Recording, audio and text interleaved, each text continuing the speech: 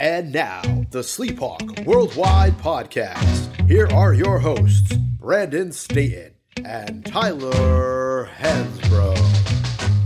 What's up, everybody? Welcome to the Sleephawk Worldwide Podcast. This is Sleep Dog with the big Hawk. What's up, everybody? It's a rainy day out, but we got a great podcast. We're going to bring you some sunshine. Happy to be in the studio with my guy, Sleep Dog. So let's get it. Guys, got all kinds of stuff to get into. Obviously, coming off of a disappointing loss against Kentucky and Atlanta. Got Oklahoma up next. Heels lost 2 in a row. We'll unpack all that happened in that game. We'll look ahead to Oklahoma at the Jumpman Classic, kind of pick that one apart, talk about what we think the outlook is for the Heels right now, and maybe even be a little more prepared than usual. At least Sleep Dog is about Oklahoma and what they have on their roster. Get into this little Draymond Green situation a little bit, because it's cool, kind of an interesting parallel between this whole MMA thing. These dudes just brawling in the stands. So yeah, we'll talk a little bit about that. MMA is something I'm not, what is it called? UFC. Not a super huge followers, kind of like, WWE, except real kind of. So, but anyway, 2 dudes just fighting it out in the stands the other night. We got a segment for the first time, Contender Pretender segment. I'm going to go through the NBA, NFL, and NCAA and ask the big Hulk whether the teams are contenders or pretenders. So we'll get to that. It'll make for some easy talking points. And but before we get into anything, let me just we hadn't done a t-shirt shout out in a while. And my man Jonathan Burnett, Canton, not Ohio, not Hall of Fame, but Canton, North Carolina. Didn't know there was such a thing, but Jonathan Burnett did, because he lives there. He got us a t-shirt. So t-shirt shout out, something we hadn't done in a while. And also Connie Nelson, Oceanside, California, man. She bought 2 t-shirts a long time ago, and I don't think I ever shouted her out. And she also came on our website and gave us donations. So, hey, Connie, shout out. Oceanside, California makes us really seem worldwide too, because Oceanside, California, like, that seems like, I don't know, man. Imagine if you live somewhere and you're like, or somebody's like, where are you from? Like, I'm from Oceanside, California. Like, oh, damn, dude, your life must be great. And the crab cakes, man. I almost tripped myself into, look, dude, best Christmas present in America. I fumbled there because I almost fumbled. Sleep Dog is doling out Jimmy's Famous Seafood boxes for Christmas, but I almost just started going in and, hey, listen, man, I mean, I think some people might be getting them, or maybe kind of listening to the pod. So I got to be careful about that. But hey, it's Christmas. You're going to order them. I mean, this is coming out Monday. You better go ahead and get your order in, because those some bitches going to start slowing down closer we get to Christmas. And definitely don't want them things sitting on your doorstep 3 or 4 days or anything like that. You know what I mean? So only thing, best crab cake's a fresh crab cake, and damn Jimmy's will get them to you. So go online and order them. Big Hawk, dude, he had great great promo on his Instagram the other day. Get you a toboggan, you go out there and order. But anyway, nobody gives a shit about that except us, and you should too. But UNC against Kentucky, Big Hawk. Lots of turnovers, lots to unpack there. Close game. So, we said before we got started that starting with the UConn game, really the Tennessee game, I guess, this was going to be a stretch run. That was really going to tell us a lot about what we had. Well, we've lost to UConn. We've lost to UK. We got another ranked opponent coming up in Charlotte on Wednesday, I think, in Oklahoma. So, hey, look, man, we played them close. Had a chance at the end, couldn't pull it out. So I don't know, man. What are your thoughts, and how do we unpack this? Well, when you watch the game, to me, in my opinion, I felt like Kentucky actually controlled the game, a majority of the game, but I never felt like we were out of the game, if that makes sense. Mm-hmm. But if I'm watching it, the only time I actually thought we were out of the game is the last minute. I didn't feel like we executed down the stretch like we needed to. And Kentucky's a very talented team, but also they're very young. And they've showed spurts this year where they can play with anybody. They can also lose to anybody. They just lost to UNCW in Rupp, but also they played Kansas right down to the wire on a neutral court earlier in the year. And the one thing that I was really looking forward to is they have a kid who just came in and got eligible. I don't know if he was dealing with an injury or eligibility issues. Aaron Bradshaw, who is a big that potentially might be a lottery pick coming up. And I really felt like he made things hard for Armando. And I don't think Armando had a game where he walked away being extremely satisfied with. I thought RJ brought his scoring. I think RJ's been, what he's doing this year has been, pretty consistent. He's given us scoring about every night. And I don't think Harrison had his best game either. Right. Harrison's been giving us a huge lift. He's been playing well all year. Didn't have his best game, but also Cormac Ryan played well for us. But what I would like to see is obviously you want to see us execute better down the stretch, especially if we're an older, more veteran team. And specifically, I'm talking about the last play where we came out of a timeout and Cadeau threw the ball to Cormac, and Cormac wasn't even looking. Easy turnover. If I'm looking at it from that aspect, I was a little frustrated just because, that was right after a timeout. And, it was a much needed possession. I felt like that's where I was like, the game's pretty much slipped away from us. But also watching the game, now a lot of people put a lot of emphasis on, they question, hey, I'm talking about this play as well from Kentucky's perspective defensively. Do you foul up 3 late in the game towards the last second to prevent the other team from making a 3? And that's always been a big coaching debate. Okay, are we going to foul, make them go to the line, shoot 2, or are we going to chance and let them have the possibility of making 3 and tying it? And I thought Cal actually made a really good decision in letting his team play. And whether they called a timeout and he told them to foul or he didn't tell them to foul, it shows you that if you rely on your defensive principles and you have defensive discipline, it's going to pay out. You don't need to overcoach your team. And I thought that was a good decision from Cal. But ultimately, we got to execute better down the stretch. I felt like if we have normal production from Armando and we get Harrison Ingram, being what he's been all year, I feel like we can win this game. And this isn't to take away. The story for me isn't that UNC lost to Kentucky. It's that, hey, Kentucky is a very talented team that has the potential to make a run come March because they are so young. And it kills me to say that. It actually pains me because if anybody hates Big Blue Nation, it's me. I can't stand their fan base. But I do say I give Cal some credit. I think this team is going to develop and get better and better as the year goes on. They're extremely talented. They have lottery picks, and I think this team, if they grow and evolve, they could be a team that could be scary in March, even with their lack of experience.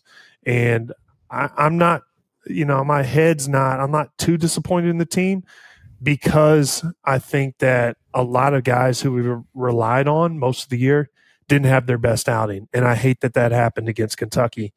And, I'm glad that we have a chance early on in the year to make these mistakes and then learn from them. I could tell the guys were upset. That's one thing I was really happy to see is like, hey, that really bothered Cadeau that he messed up, made that turnover late in the game.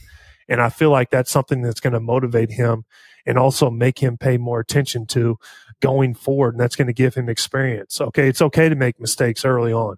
And, Cormac, who is a more veteran player, 25 years old, he's a fifth year playing college basketball.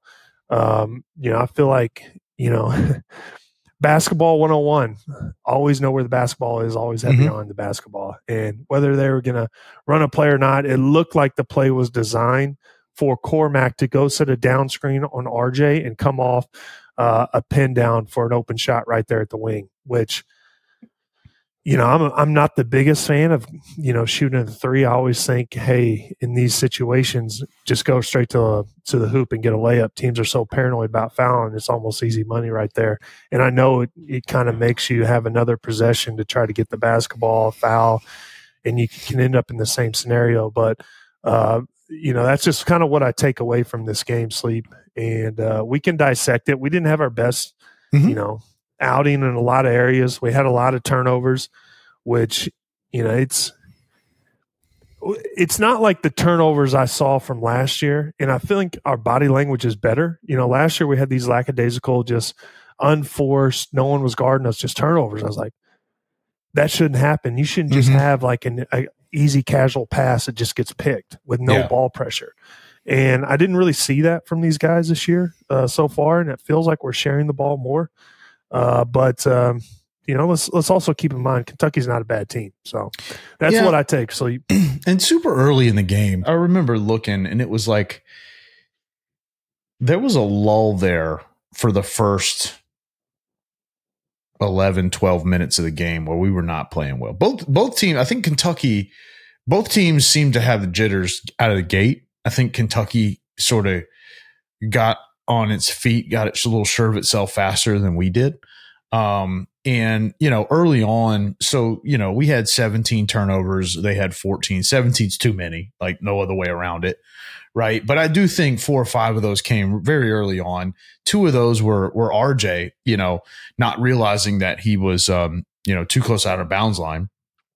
And, he had 5. This is the biggest thing of that 17. He had 5 and Armando had 6. And that's what I come away as a challenge, right? Like, because we talked about this way back in the early stages of the season. It's like, hey, you've got a veteran team, you've got your guys, right? And then you have to have the who's going to step up guys when RJ or Armando doesn't have their best game, right? I think to your point, Harrison didn't have his best game. I think Elliot Cadeau probably had his worst game of the season, right? And Armando, at least statistically, 9 points, 6 rebounds, 6 turnovers, got in some foul trouble. Although I thought a couple of those were, at least one of those fouls was, questionable is being kind. But nonetheless, and these aren't knocks, right? You're going to have bad games, and it just was kind of like it collectively. They had it at the same time, and to still be. There was a point in this game where I was like, dude, we might not score 50 points. Then you kind of look down into the second half and you're like, all right, damn, this game's in the 80s here. So, I think to your point, getting out rebounded was tough. I thought, and it was weird because we got out rebounded and we got out rebounded when it counted. But as I was watching the game, I was like, man, it just seems like every ball is just like landing right in their hands. Yep. And I think sometimes like that's what it amounts to. We didn't have our best game. And the ball just didn't seem to bounce our way. I don't really think there was anything. I thought that the shot clock situation the game clock situation at the end after we had, I think that was after we had made the mix up on the set call to get RJ the ball was when they inbounded. I don't think the clock started fast enough. All of a sudden, instead of that being a shot clock violation, it's 2 free throws for Bradshaw. To his credit, he steps up, hits 1, right? Missed the first one. And we're like, damn, we might still get a shot at this. Yep. But aside from that, I felt like it was a physical game that never got out of hand and both teams played it tough. And yeah, I'm with you, man. Like, and we also said there's going to be, a lot of parity. We've lost 3 games. And I think the good news is that we lost against 3 really good opponents. Kentucky's going to be top 10. UConn's top 10. Villanova, I don't know if I know they had a couple tough losses. I think they're the type of team. It's Villanova, right? Same thing if you play us on a bad year, like, you can lose that game anytime. So, look, is it time to hit the panic button? We'll tease that until later. I don't think so. Oklahoma is who we have next, and we'll get into them in a second. They're probably going to be in the top 10 when the poll, if it hasn't already come out, is out. And I think that's a game that I think everything I've seen from us and everything where I see where we're at, I feel like we should win that. And we talk a little bit about that too. But I'm with you, man. It's like it's a bummer. Feel like some of our more accomplished teams would have won that game easily. But even this team, I think we were in it and could have pulled it out. Yeah, Sleep. I just want to say real quick as I look through the stats, First of all, the last time Kentucky beat us, was it 2017? Malik Monk went off, had like 50 something game on winner us in Vegas. Later that year, I think we beat them in Elite Eight off the Luke May shot where Theo Pinson ran down and actually picked his dribble up and had nobody, couldn't see anybody, and actually saw Luke in the corner of his eye and passed it to him. And Luke made an unbelievable shot. Arguably one of the biggest shots in Carolina history. We went on to win the national championship that year. But also, just keep that in mind. I'm not sure you're saying we're going to win the whole thing this year, but if you're looking for something to take away and to be ultra positive and, everything is positive in the universe type mentality, that's one way to walk away with it. But also, as I look at the stats, you look at the field goals. We took 57 field goals. UK took 72. So 57 minus 72, that's 15. So what you're doing is you're starting the game with giving them 15 shots. That's never a good thing. And you talked about the rebounding discrepancy in this game. They had 18 offensive rebounds. Unbelievable. We had 6. And so you think about where'd they get those 15 extra shots? It's from the offensive rebounding. And also when I've seen us match up to some of these teams this year, it seems to me like we are a smaller team, and rebounding has been an issue. And so we've got to correct the rebounds. We've got to make sure that we close out defensive possessions with the rebound. You're not done playing defense until you get the ball off a rebound or turnover or whatever. And that's always been, I think, this team's Achilles heels this year is if they show up and they play defense and they control the boards, they're going to win. Okay, I think we have guys who can score. We have veteran players. But if they control the boards, they dominate the boards, and they play defense, they win. And I know Armando didn't have his best game, and he was in a little bit of foul trouble. I think if he makes a commitment to running and rim runs like he has in certain games, I think that's going to put a lot of stress on the other big. And I think that's going to really allow him to get some easy buckets and get his confidence and get him going. When he's having a hard night of scoring or he's getting double teamed, it just seems like the defense is collapsing on him. I think if he makes a concerted effort to running the court and get some easy buckets, I think that's going to work wonders for him. But that's just what I saw based off of what you said. And I looked at the stats and I was like, this is unbelievable. Yeah. I mean, that was a big, and again, some of those late is like, dude, the ball just never seems to find our hands. And it's like, I'm not a basketball mind, but it's just sometimes I'll watch games and I'm like, okay, they airballed the 3 and it just lands right in the dude's like had no choice but to rebound it. But again, it's I think look, if we were 7-3 with loss to Chaminade, or something like that, I mean, fine, but at least we've lost 3 games. I mean, this is looking at the bright side, glass half full. I think my glass is half empty. You know what I mean? It's just that's kind of how you have to be here. And so going into the Oklahoma game, that's the Jumpman Classic. That's in Charlotte. That's on Wednesday, 9 p.m. Oklahoma is a team. They're 10-0. Were picked to be, toward the bottom of the Big 12 because they sucked last year. But they have played decidedly better this year, I think, than most people expected. But they haven't really beaten anybody. I'm trying to pull up my notes here. They beat Arkansas, who we beat. Arkansas was at the time was the 14th team in the country. I think Arkansas was maybe a little overrated, but no real notable wins. I still think at this stage of the season, you got to say that Oklahoma's kind of like exceeded expectations. They added 6 guys in the transfer portal. When I was doing a little background on that, it really seemed like what their strategy was, hey, let me go get great players from lesser known conferences. Yeah. Right. And so that seems to be what their roster's filled with. They've got a couple guards that are really good. They got this kid. I hope I'm saying this right. Owaye, Oweh. Kid's averaging 15, shooting 67%. He's the leading scorer on the team, shooting 67%, 75% from 3. So and he's a 2-way. He's 2.5 steals a game. He seems like a great player. So he's the guy that I'm looking at. I'm like, all right, this dude's probably going to go for 30. right? Like you just gotta assume that against us, somebody's gonna have that happen. They had another kid that was a fringe draft pick, Uzan. I hope I'm saying that right. Yeah, he's a sophomore. Make it easy. Uzan, he had a good freshman year, but he's one of those guys that he's playing well this year, but he hasn't played to what a lot of people have thought he would be. A little more of a pass first guy too. Yeah. I mean, they got, look, it looks like statistically they have a really balanced roster. Mm-hmm. And, but I don't think they're necessarily all that deep. And in my opinion, like I said a few minutes ago, like I think this is a team you should beat.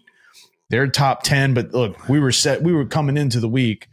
We were ranked 9 at 7-2. They're ranked like 11 at 10-0. And I think that says a lot. You were talking before we got started about their strength of schedule. Yeah, they should have just played their club basketball team instead of some of these teams. I mean, they just beat Green Bay. Not the Packers. Only team in Green Bay that I know of is, the Packers. And so, they are on a little bit of a rebuild, Oklahoma. I think, what is his name? Porter Mosers. Mm-hmm. Porter Moser, he came from Chicago Loyola. He was the head coach of that team that made that long run, almost made it to the Final Four, if they did make the Final Four. But their strength of schedule has just been, it should be criminal how easy of a schedule they had. And also, I think that if we had this schedule, we'd be undefeated as well right now. They have beat Providence, that's notable, and they've also beat Arkansas, which we have as well, as have we. But I think this will be a good game and also be a good test for Oklahoma. Mm-hmm. It'll be a good test to see what they're about, and against a quality opponent like us, I think we are a quality team. We lost, like you said, to UConn. Then we just lost to Kentucky. Villanova, you can make some excuses and say we should have won that game. Probably should have. UConn, there's no team that plays as hard as UConn. I just saw them just fly across the country and just destroy Gonzaga the other day. But no, I'm looking forward to this. Also, this is a neutral court, but we should have some type of home atmosphere right there in Charlotte. This is in Charlotte. Yep. Yeah, I want to see what the Jordan Classic is about. Anything that Jordan's involved with or he could possibly be at as a Carolina fan. That's going to be pretty cool.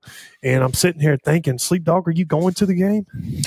Dude, if I found out Michael Jordan was going to be there, I would probably just, no matter what I was doing, I would go. And for those of you guys that don't know, I've always told Tyler this. I said, hey, man, look, I'll never take advantage of our friendship except for under one condition. And that's if you ever find out Michael Jordan's going to be somewhere and you can make sure I'm there and you don't do that, I'm not going to be happy with you. But I don't know. I'm not planning on it yet, but it'd be a good game. And why don't we just get in the car and go? Let's go. I'm in. I'm in, dude. Right, I've been thinking about this. What time is the game? It's 9 p.m., buddy. We can drink coffee all the way there. God, dude, we're gonna come home the same night. Yeah, we're gonna get back on Thursday. Christmas. Yeah, I mean, we won't be back till Christmas. Good God, I mean, I saw that. Somebody should be arrested for these starting times. I'm telling you guys. God bless, guys. Listen. Golly. Sleep Dog's about to be a father, and my biggest fear, it strikes fear. Here's the thing, all right? This is God's honest truth. You guys can see what's going on behind me. It's like chaos. I'm turning my life into a nursery, and this is my office, right? And I'm like, you guys know me going off on this Jonathan Kuminga shit, and I get that a lot of people, you guys don't know like who the hell he is. You will, I promise, but like you don't yet. And here's my famous move, okay? The Warriors play at 10 o'clock every damn night because they're West Coast. And some nights they just really just twist the knife and play at 10:30. Like that, that's an insult to me, right? And the funniest thing is, dude, I'm like a kid that just won't go to sleep. I'm just holding out. I just want to stay awake. And dude, I will stay up. I will see. I have NBA League Pass, and I love watching the in-arena thing because, dude, you see the national anthem, you see the starting lineups. I'm like, dude, I'm there. I'm at the game right now. And as soon as they roll them some bitches out and tip, it's the last thing I remember every single time. I bet I have watched, I mean, just like the Wizards play the Celtics until like just trying to keep myself awake for this tip. And every time, dude, I make it. And that's it. And I got to wake up and check the box score. And so when Carolina plays at 9, which they've done several times already, middle of the week, I'm like, holy shit, man. Like, so yeah, we could get in the car. Good news is you get a full day's work in, man. Get in the car, drive 3 hours to Charlotte, and grab you some popcorn on the way to your seat, dude. And you sit down right about the time that shit starts. Because this is the other thing. It's a jump man. So they say it's going to start at 9, but they're going to play this other game probably beforehand. I don't know if there's another game there. Is there? Got it. Oh, hell. And so they'll play another game. That game will go to double overtime. You know, it'll be a 10:47 tip. And I'll just be in there looking like I just got hit with a little morphine over there. Dude, the problem is if I get ticket sleep, and me and you, like, we just put a huge emphasis on sleep. There's just nothing better than waking up feeling refreshed. They don't call me a wake dog. Sleep. Yeah, and I will get my tickets through the basketball program. And their pet peeve is if you leave early, boy, they are upset. They have these 9 o'clock tips, and they expect everybody to stay until the ball is just. I don't care if you have a 40-point lead with 2 minutes left. You better stay. You better stay through those Toyota Fonz December sales to remember event, Lexus commercials. Like, all right, dude, guys, come on, wrap it up. We're up 20. We're down 20. Whatever. It doesn't matter. My physical, mental, and emotional health. Relies on me getting good quality sleep, and you can expect me to stay in these seats at 11:30 at night to bear through a 30-point lead with 1 minute and 30 seconds left. Guys, if you go, sleep. If we go, just look for me. I'll be there REM sleep about 7:50 to go in the second period or second half, and just over there. I don't know. I'm in. I'll go. I'll stay in the seat. You might have some old ushers will be shaking me on the leg. Like, sir, game's been over for half an hour. Oh, yeah, sorry. It's bad. You guys got a cotton here anywhere? Yeah, dude. These late ones are tough, but yeah. So I don't know. I think this Oklahoma game is weird, man. Like, tough stretch, close loss at Villanova. Better team, better time. UConn, probably not our best game, but not our worst. I think we definitely did not play our best game against Kentucky, and still found that was the one takeaway to sort of get off of this and move on. Mm-hmm. But the one very, very positive takeaway I had was, you mentioned it. Never really felt like we were out of it, but it was one of those games that never really felt like we were going to break through.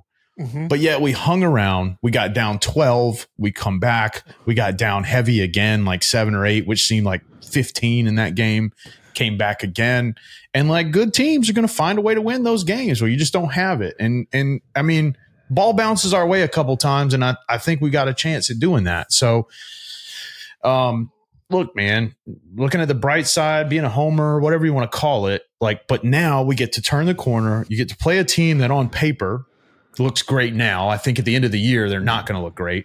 Win and move on. You know what I mean? Yeah.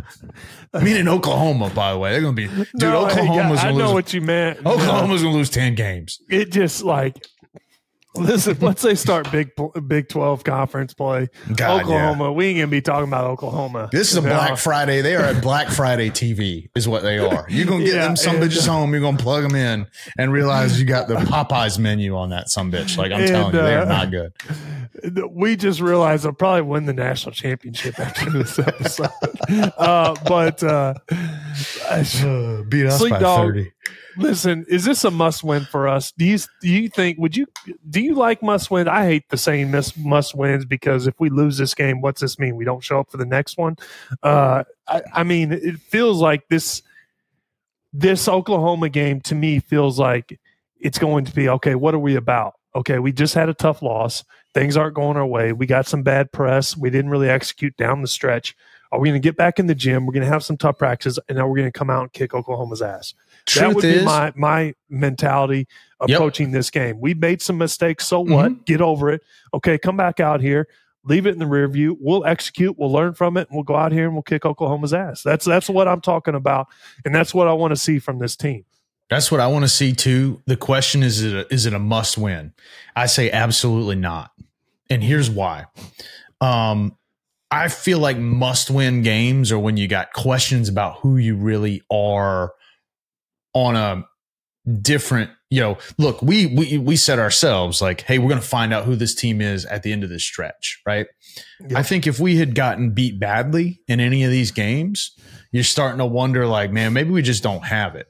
And I think I'll be honest, as a fan, I kind of let that thought creep in a little bit. I'm like, are we just on the fringe? Are we just a 15 to 25 type team that's, might make a run to the Sweet 16 and we just ain't upper echelon? And that could very well be true. And I think 99% of schools really want that. They consider that a good season. But I just haven't seen enough yet to make me feel like we're definitely not that team. Okay. I felt like I was getting there early in that Kentucky game. We kept, coming back. So the reason I feel like it's not a must win, for example, if we lose to Oklahoma at all, because I feel like we're a much better team. If we lose to Oklahoma, then I think maybe we start asking that question. If we had lost to Kentucky by, 15 or 20, I'd be really wondering how we bounce back if we were to go out and not look good again. I mean, that's 3 losses in a row. I mean, the next game was at Florida State. That becomes, in my opinion, like you got to start winning at some point. But yeah, and then you also, I hate to say this, but look what happened to us last year. We were, I think, rightfully not in the tournament. We did not play well, but you started getting down toward the end of the season, and you didn't have anything to fall back on. You had a bunch of losses. You didn't have these quad ones. We talked about how much we don't like it. It's the way the system works, but you got to beat somebody. And so, yeah, I don't think it's a must win. I think it's a should win. And if you lose a should win game, must win games follow at some point. Yeah. Well, I don't ever classify any game as a must win, but I think for me, this game is very important because I think it could be a foresight to see what this team is really about. And the reason I say that is because they didn't execute, like I just said, and also they've taken some losses lately to some good quality teams. I want to see how they come out against Oklahoma because I think good teams have this mentality of being able to regroup and then fix their problems and move forward. And last year I felt like some outside noise really got into the locker room and messed up the chemistry. And now there's a little bit of these naysayers, or you're taking a little heat from the outside. I want to see this team stay together and then really regroup and come out and kick Oklahoma's ass. And if they do that, I'm buying it as like, hey, this could be a team that could make a little run come March. And that would make me more of a believer. Now, if they come out and they just find a way to win, I think that I would take that, but also I want this team to come out and make a statement and have like just a blowout ass kicking because that's what good teams do, in my opinion. Yeah, and I honestly, I'll put rubber on the road. I think they beat the hell out of Oklahoma. I think that's what you're going to see. I think they're going to show up. I think they're going to shoot well. I think they're going to rebound. I think they're not going to turn the ball over. I think they're going to do a lot of the other things that they didn't do so well Saturday. And I personally think that's what you're going to see. That's the general feel I have for the team. And if it turns out a different way, then I guess we'll be talking about that a week from now. Yeah. Something that everybody's been talking about all week. We don't have to spend a ton of time on this, but the Draymond Green situation is interesting to me. And actually at first I was going to go through the Draymond suspension and cause it's kind of unprecedented. Like he's got this sort of, and you were same draft class as Draymond or the year before? No, I was before Dre. I'm not sure if it was 1 or 2 years. Okay. Yeah. So there's that element. And, Draymond is well known. People kind of love him or hate him. And he's seen as a real catalyst for his team. But I guess more recently, obviously there's been a lot said about it. For what it's worth, if you guys didn't see this, he's flailing around, said he was trying to sell a foul, hits dude in the side of the head, Yusef Nurkic or what, I can't even pronounce his name. From the Suns, dude's like 7 feet tall, goes to the ground. And they suspend Draymond indefinitely. And the narrative has been like, he needs help, which, it just seems to me that he's on a team that's not playing well, and probably everybody's pissed off and frustrated. You would talk about stuff getting in the locker room. I feel like there's something going on there. I watch a lot of Warriors games. But then the real reason this came up to me, and we don't have to spend a ton of time on it, it was like they're dragging Draymond through the mud.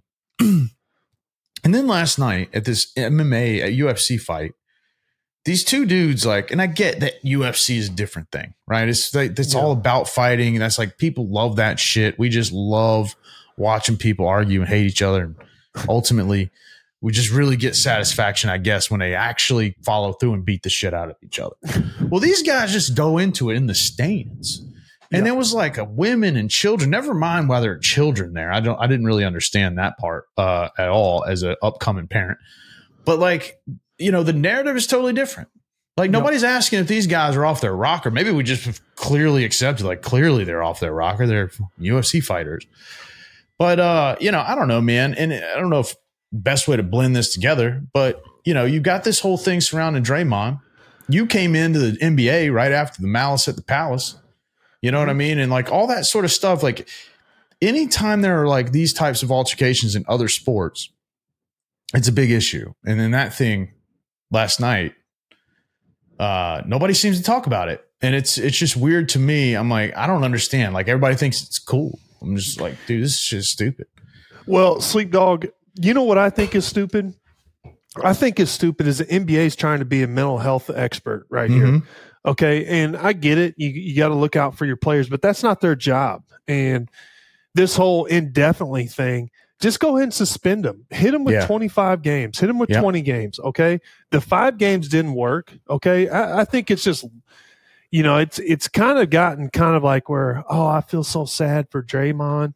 You know what? He took a swing at somebody. And, you know, luckily Nurkic didn't even get hurt all that bad. He just kind of fell down, got hit in the neck. What if it would have been a closed fist that popped him right in the face, broke his nose or something like that? Then we might be talking about like, ooh, Draymond should have got 25, 30 games.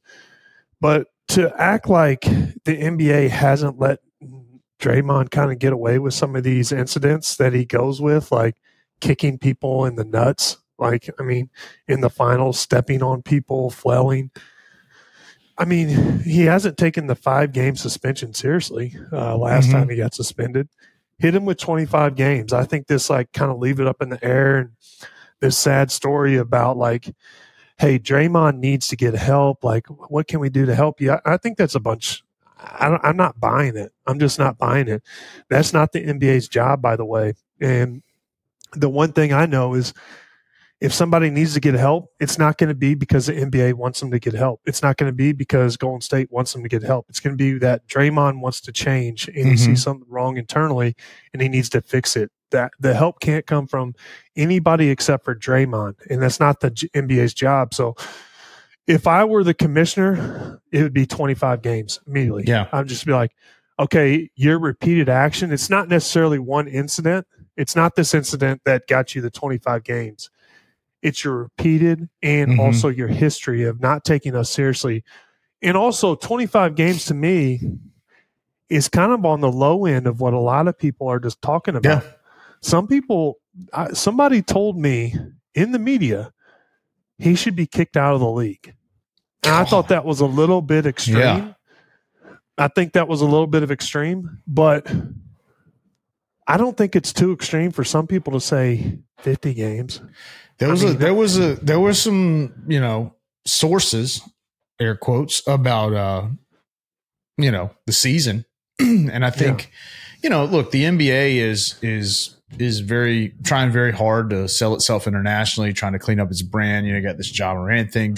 Look, here's the problem with Draymond. The whole thing with Rudy Gobert, which just happened, I can see in some ways, because you're like, dude, he overreacted. I think if you slow everything down and look at it in hindsight, it wasn't a good move. But in the moment, he's protecting his guy. And was he like, could Rudy Gobert have gotten seriously injured?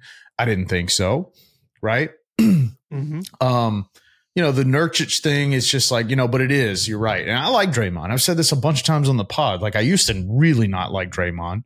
Now I really do like Draymond. But even I'm like, dude, come on, bro. Like, And, I think that I'm with you on that. I think that the indefinitely thing, my standpoint from the league is like, it's kind of a cop out. You know what I mean? I think they met together and they felt like, hey, if we say indefinitely and we create this narrative, it's like we're doing something positive when we're dodging the bullet of suspending a guy that matters on a team that everybody loves, a player that's polarizing, yes, but also very well liked in a lot of circles. And I think to your point, they should have taken a firm stand. And honestly, dude, I thought at the end of the day, they'd come down on him like 15 or 20, which is a huge suspension. And basically they're like absolving themselves of any sort of governing responsibility and putting it on Draymond, basically saying it definitely means you tell us when you want to come back. Well, I'll go do all that shit as fast as possible. I'd be like, well, one game sounds good. So Brock Purdy's in the tent, by the way, of course. That motherfucker. Sorry, guys. He's my starting quarterback. Here we got Christian McCaffrey's over there getting his knee taped up. Sleep Dogs fantasy season is just unraveling. Wait, who is there? That's McCaffrey. Oh, McCaffrey's back on the field. Who's number 14? Their backup quarterback is that Nick Mullins? No, it's Sam Darnold. Oh, God. Anyway, look concussed. Look like a concussion situation. Anyway. Well, by the time this comes on, I'm sure the whole world will be talking about that. So anyway, interesting thing, but I just thought it was interesting that, there's so much talk about that. These MMA meatheads are just beating the shit out of each other in the stands. And it's like, dude, look, I'm not a UFC guy, but I'm not anti. If those big fights come on, I'll watch them. I'm not buying them. I'm not one of those guys that I don't have any idea who any of these guys were. No idea. You could point a gun to my head and ask me to name one of them. I honestly couldn't tell you. But it's not like I'm anti the sport. I just think it's absurd. Like, bro, you guys are grown ass men going to fight each other in the stands, and it's all seems so put together. You know what I mean? Like, yeah. Well, better question is, would you take a shot from one of them, like for $1 million? Absolutely. The light heavyweight, I'd get in there and throw down with them. Shit, so beat the hell out of me. Sorry, I just dodged your whole question. I totally forgot about the MMA stuff. I kind of forgot too. Yeah, and so back to the Brock MMA. Purdy's back, baby. All right, let's go. I need him back Rock out and there. roll. I don't care God, if you're I love not that going to guy. make it. We're going to get to Brock in a second, but go ahead. Yeah. So, all right, the reason why I think the MMA needs to be a little bit careful on this, because they could be turning into the WWF, and we all know that some of this stuff is staged, because us as like fans or people who watch it, they really buy into it. It really helps build the fight. But also, there's nothing wrong with having a little bit of class. And I will say, Sean Strickland, the guy who got in the fight, I don't know who the other guy is he's fighting. They're trying to build up a fight, but he is kind of a loose cannon. Has always been a loose cannon, like probably a lot of these guys. But, as the sport grows, I don't think it's a smart decision for these fighters to be out on the street fighting each other, because, first of all, you could have an injury, and I'm pretty sure that, that injury wouldn't be classified as something that, hey, you know what, you got injured on your own terms. I'm not sure if the UFC would pick up that one. But also, why would you risk, prevent yourself from having another big fight, making a lot of money as, an athlete? That's what you do for a living. That's what people pay to watch you fight. Why would you do it for free in the stands? And it just makes no sense to me. It's like bad business. Yeah. It's like, you are paid to do a certain job, and people want to come watch you do that. Why would you ever do it for free in the stands and risk getting hurt? And that's my first thought. And that has no connection to the Draymond thing. That's just what I think about this whole MMA fight stuff and the fans. Well, and I think the reality of it is, and I'll close on this and then we'll move on. But like the reality of it is the UFC has always in my mind, MMA, whatever it is, sort of teetered the line between reality TV and boxing. in terms of entertainment value, right? The boxing is dead, and it's been dead, and Jake Paul notwithstanding, it's going to stay dead. So the UFC definitely has like actual fights that are entertaining. But, there's this whole sort of dialogue that appeals to most of America, at least, like of this whole Kardashian sort of situation where, it's just drama. Right. Mm-hmm. And so it's like I get it, by creating this drama and these guys, they really don't like each other. Okay, fine. But Tyson Holyfield and all these like big, Muhammad Ali fights you date all the way back. Like that stuff is contained, right? It's contained in the narrative. And, I just feel like, with social media and these guys there's a lot of people, a lot of young people that follow that. And look, dude, I'm not trying to be I guess I'm getting old. Look, I'm an adult. I don't know how to do what these guys say, but they have an impact on a lot of people. And it's just, I don't know. The sport is, in my opinion, should lean more on the value of the athletes and of the product than trying to create all these fucking narratives, dude. It's just like exhausting. These guys just fucking. Anyway, so who knows? I don't know who these guys are. They fight January 20th. I did learn that. I know when they fight, and I know one of their names, right? So, maybe that's the point. Anyway, our first segment, guys, is really, we went to our marketing team and we were like, what do we call this? Marketing team came back and said, we're going to call this Contender or Pretender. I'm pretty sure this has probably been done a million different times, but it's pretty good. So we're going to go through the NBA, we're going to go through the NFL, we're going to go through NCAA, and Big Hawk. I'm going to name a team, and you're going to tell me whether a contender or pretender. Bring it on. I just had some pre-workout, so that's why I'm standing for this episode, guys. Guys, I'm 3 beers deep. NBA, Los Angeles Clippers. Pretender. And the reason I say that, I think they have a lot of older guys. I think James Harden still has a lot to prove, that he can take lesser of a role, and I think he has to take lesser of a role for a team to really make a deep tournament or a deep run in the playoffs, especially at the NBA level. Number 6 in the Western Conference right now, 15-10 overall, 7 straight. A lot of narrative going around about that. Contender, pretender. Big Hawk says the Clippers are a pretender, and I think I agree. All right, here's a good one. Houston Rockets. They're 7th, 1 spot behind the Clippers. They're 13-9 overall, 11-1 at home, and they've won 5 in a row. Houston Rockets. Pretender. This is just easy money, easy.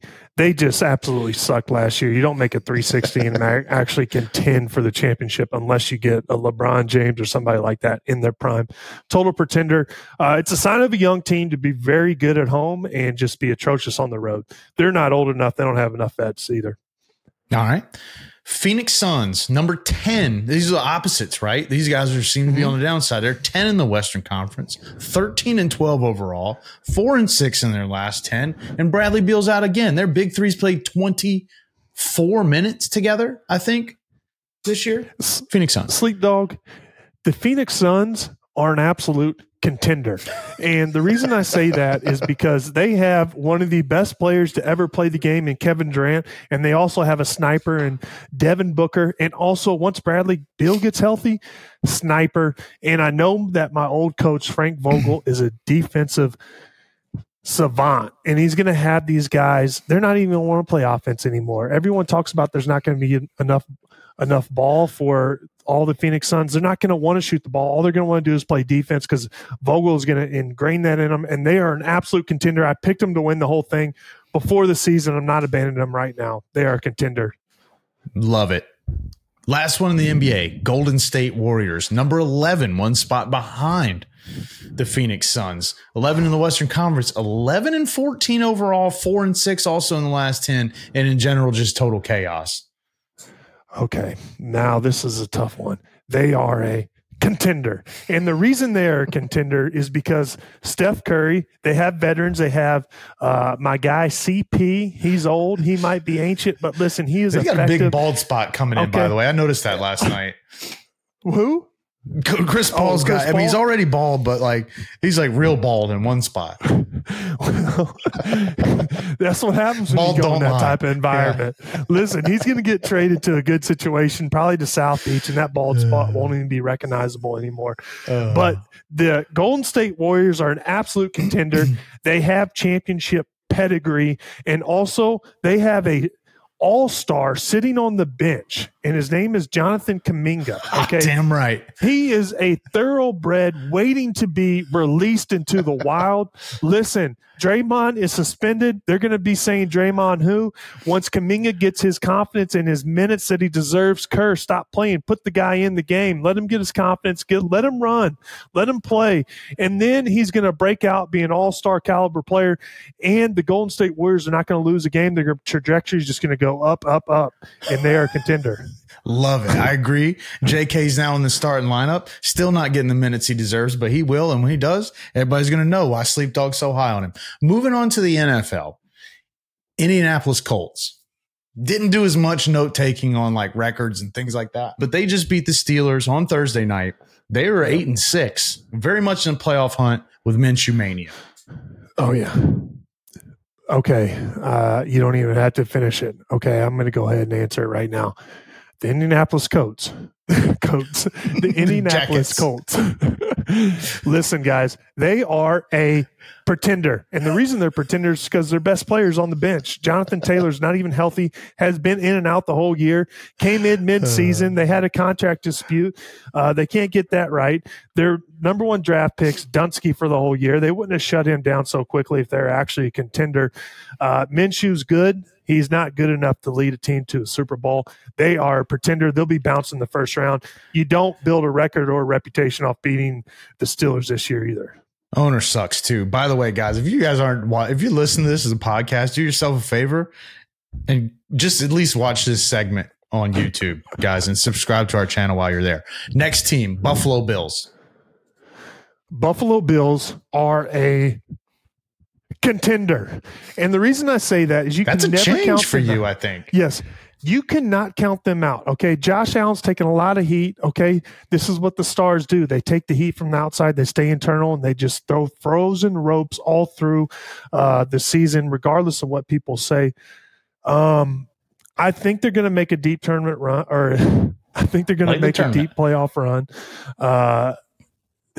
I believe in Josh Allen. They have some talent. And I feel like this team has to win now. And I think there's an emphasis on this team to win now or they're going to break it up. So I would think they're a contender. Guys, we are recording as they're playing at home against Dallas right now. Buffalo 7-6. They're up 14-3 on the Cowboys. So, yeah, I mean, that one obviously will tell more of the tale when we're off of here. But last NFL no, I'm sorry. Actually, next one is Dallas Cowboys, contender, pretender. The Dallas Cowboys are an absolute pretender. And the reason I say that is because of Dak Prescott has never done it for me. I don't think he's a Super Bowl quarterback. And I think Cam Newton actually said it. He is a game manager. You have to surround him with the perfect pieces to win. And when they lost their one player, I don't know who the hell it is, but he is a very important piece. Everyone said it on all the talk shows. It wasn't Trayvon Diggs. Oh, it was the defensive guy. Yeah. It was Trayvon Diggs. It was Trayvon Diggs? Yeah. Yeah. All right. Yeah. When they lost him, they became an absolute pretender. Yeah. It was him. Or was it Micah Parsons? I think it was Trayvon Diggs. It was Trayvon Diggs. It was a Diggs. Yep. All right. Speaking of game manager, last one in the NFL, not a team, but a player. Brock Purdy, contender, pretender. Who's back in the game, by the way? Elite. System elite quarterback, period. Listen, this guy is possibly on the best contract to ever be given for an NFL team. This guy is basically making minimum wage and playing on a contender. And you guys know what I think about the Niners. They're probably getting destroyed by Arizona right now because I'm not watching. No, they're winning. Okay, good.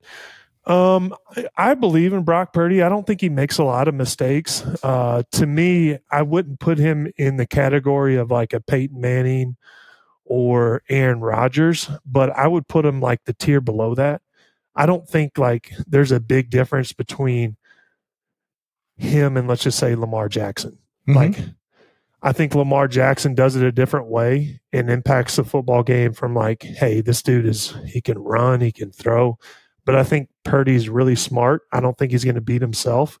So I think that makes him highly effective. That's why he's elite in my category. I think he's elite, man. I think he just puts the ball on the money a lot of times. And listen, he gets blamed because the team around him is great, and that's not his fault. All right, moving on. We're going to finish on this NCAA basketball. First up, Clemson Tigers. Clemson Tigers. Okay. Oh, boy.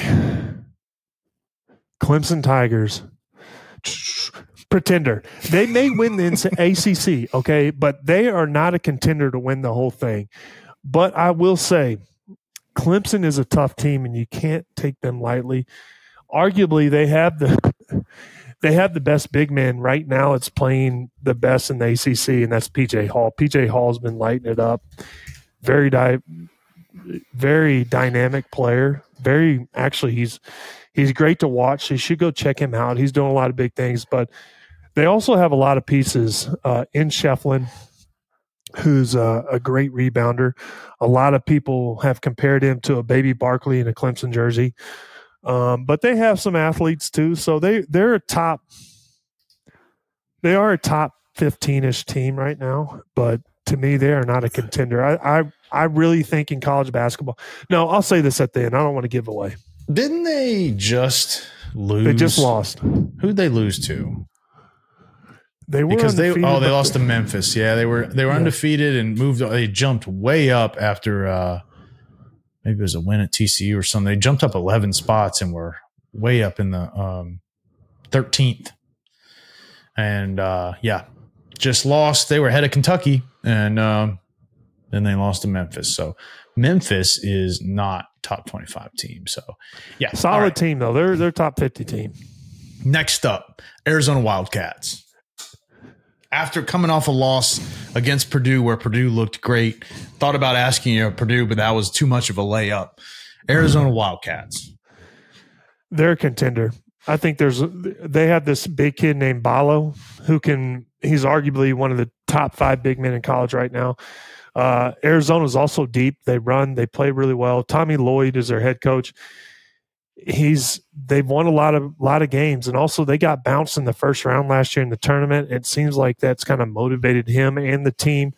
I will say this right now: Caleb Love's playing about as good as he's ever played. Outstanding. He's getting a lot of assists. He's playing tough. He's shooting a high field goal percentage. It's really good to see him doing that. And I actually think they're a contender. They could win it all. Kentucky Wildcats. I would say, I know I built them up in the segment, but the Kentucky Wildcats are an absolute pretender. They're not old enough. They don't have enough veterans. Okay. They've been up and down. They lost to UNCW in the perfect setting at home at Rupp. You're supposed to win those games. That is a setup game for you just to walk out there and just destroy a team. Okay. It's the middle of finals.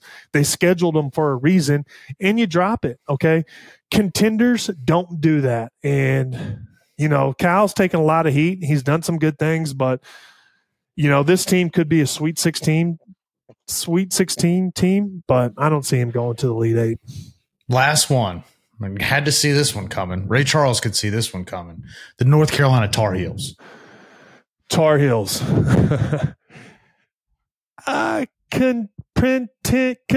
will say a contender, okay? And the reason I'm going to say that, okay, and is because we're a veteran team, okay? We have a lot of veterans. We had a tough year last year. That's going to be used as motivation.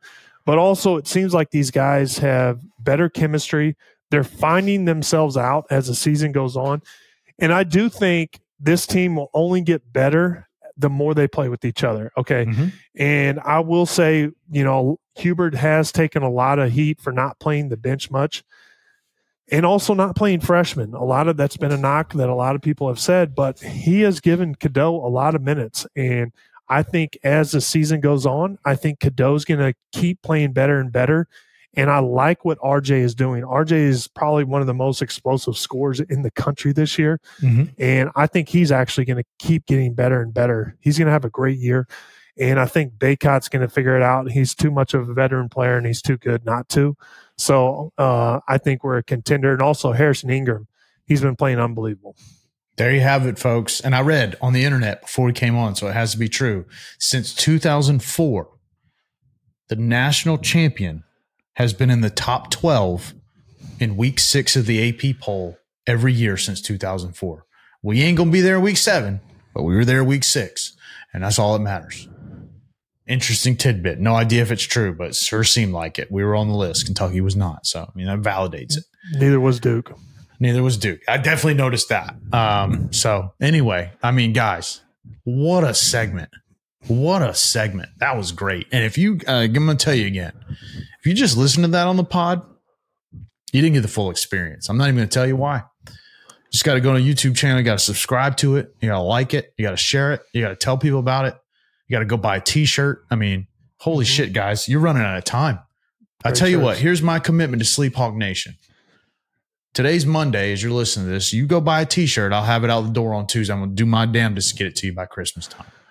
All right. I mean, this is the Christmas gift of 2023. Also, how about this? If you live in the Triangle area, we will hand deliver it to you. I will hand deliver it. We'll pick one random shirt. Me and Sleep Dog bring it right to your front porch.